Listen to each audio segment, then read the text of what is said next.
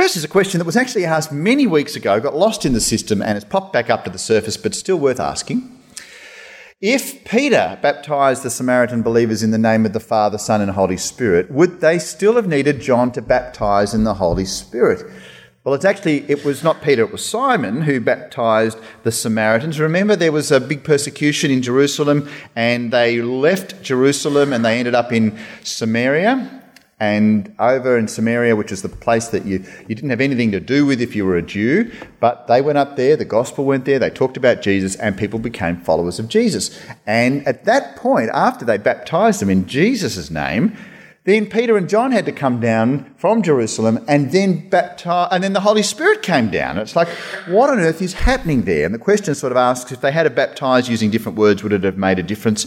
I don't think it would have made a difference, because here and throughout all of Acts, we're seeing a very special time in history. I've mentioned this to you before many times, I'll say it again, and that is that what is happening in the book of Acts is a one-off, and we can learn things from it for today, but we mustn't expect everything that happened then to happen today. In the same way we can't expect that Jesus is going to die and rise from the dead all the time. They were one-off events. So too was the coming of the Holy Spirit at Pentecost. But there was also another sort of two mini Pentecosts that I've mentioned to you. There was a Pentecost that came out when it went the next level out to Samaria, and then another one when it went out to all the ends of the earth. And the Gentiles were there, and there was what appeared to be another one of these Holy Spirit coming down moments. That's not a kind of thing that happens all the time for Christians.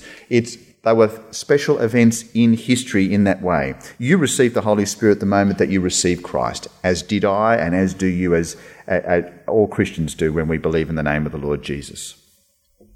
Question 2, was Peter afraid of the angel when he was released from prison? Well, this is from our story when we last left it a month ago. Peter was there chained up in prison, chained to 2 guards, and then there were 2 other guards guarding the area, so that there would be absolutely no way that he'd get out of there before he got a trial before the Jews, which was almost certainly going to end up the same way that Jesus' trial ended up, namely in death. Peter would have gone to sleep, expecting to wake up for the last time. But instead he was woken up by the angel, who then released him, told him to get up, and he walked out, and he was out in the street, and the angel left him. He thought, whoa. Was he afraid of that angel? Well, the Bible doesn't tell us. We're not told. We can guess what he might be feeling, whether it's elation, excitement, fear, trembling, I think a whole lot of things there. But we're not told that he was afraid. But nonetheless, he would have been in awe, I'd be sure of. Now, here are a couple of questions now about heaven and judgment and what happens between when you die as a Christian and when there's Judgment Day and all that sort of stuff. Let me start by saying the Bible tells us everything we need to know about these things, but doesn't tell us everything there is to know about these things. We have little blanks and gaps here and there because we don't need to know it. But we're still fascinated about it. So here are a few questions. I'll have a go at answering them the best I can, and we'll see where we go. Question 3 is, are people in heaven whilst they await Judgment Day? And if not, why do people say people are looking down on you from heaven? Well, the idea of looking down on you from heaven and so on is not a biblical idea. If when I die, I am going to a place where there will be no more tears and sadness and suffering, I can tell you for sure that I don't want to be looking down on the earth and seeing what's happening down there when my kids are there and the world's going to a mess, because I'll be up in heaven saying, this is horrible here, I'm seeing all this terrible stuff in earth. So it's a nice little theory, it's a comforting thing, oh, she's up there with me in heaven looking down on me. That's not a biblical idea. But are people in heaven whilst they await Judgment Day? Because we're told in the Bible that there will be a time in the future when the dead will rise and join with those who are in Christ and who are alive and will be raised up and judged. That's a future thing. All people will be judged. So what happens to my grandmother who died a few years ago as a keen Christian?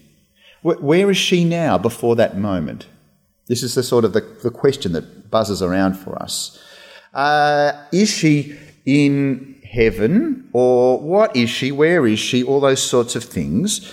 Well, the Bible makes it clear that when you die, you are with Christ.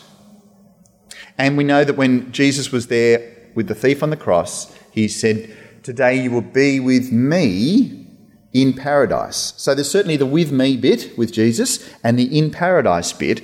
And I reckon that he's having a party. It's great for him. So is he therefore in heaven, or is heaven sort of the fully experienced thing after the final judgment when we go, yes, Jesus has finally judged the earth and that's what we've been looking forward to? We know that Jesus is in heaven, and if we're with Christ, we're with him in heaven when we die, all that sort of stuff. In terms of the timing, is it called paradise? Is it called heaven? All those sorts of things. There's just enough uncertainty about names, but certainty about where we're going and what it's going to be like. Question 4. Is Jesus in paradise now? And if so, will we see him straight away when we die? Well, what did he say to the thief on the cross? "Today you will be with me in paradise." I think that sort of answers the question in the sense that he is with those who are in paradise, and we will see him straight away when we die. And question 5 on the same topic, is paradise before judgment, or will we be with the Father and the Son before judgment? Yes, I think we are in paradise before judgment. And then whether we call heaven paradise or paradise heaven or whatever, when you die with a relationship with Jesus, it's going to be awesome. And what's more, you'll be waiting for that final judgment day. And you're knowing that when that comes, you are going to win. It's going to be awesome.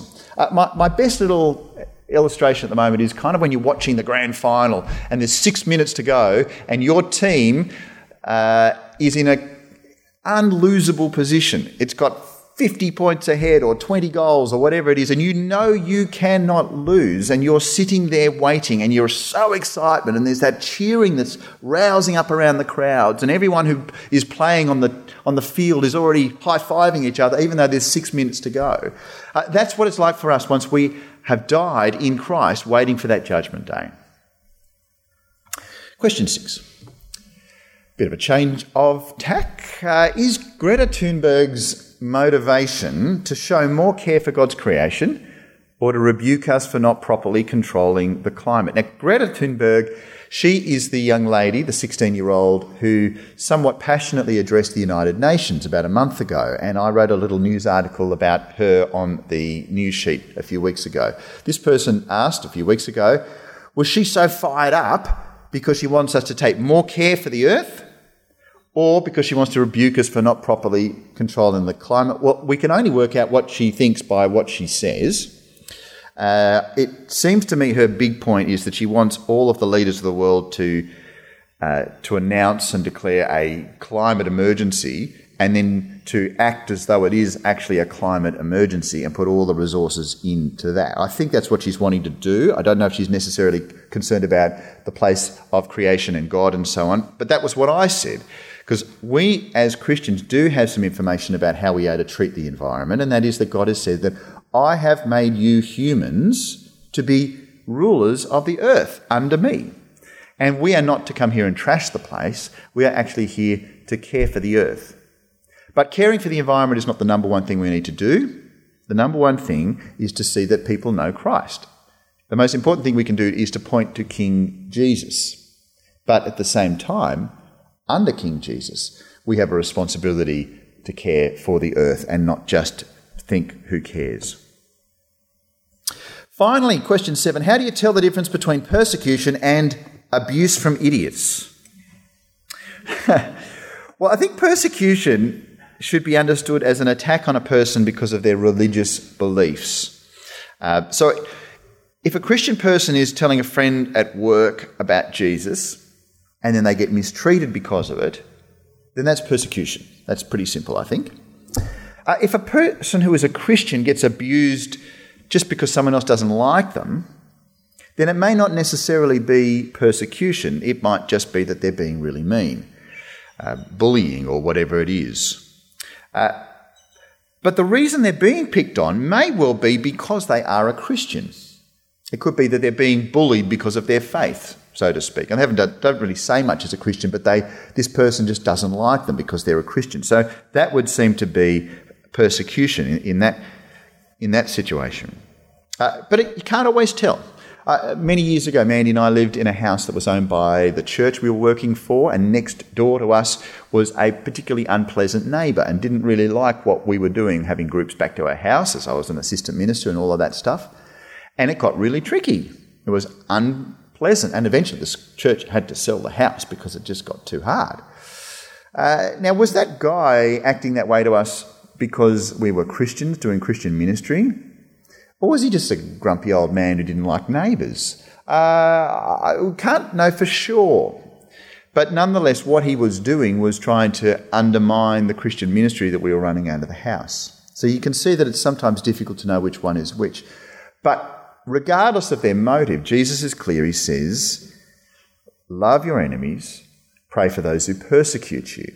And so whether they are persecuting you or just being an enemy to you, we are to love them and pray for them. And I figure that if one of my neighbours is picking on me or something like that, I'm going to pray extra hard for them and pray that there'll be a time when they'll be joining us at church and say, yes, we laugh about the old days when we used to come and throw eggs at your car or whatever it is. And hopefully that there is a turning point there because of the work of the Spirit in their life. Now, these are good questions, aren't they? Thank you for them all. And we have more to come next week, I can guarantee you.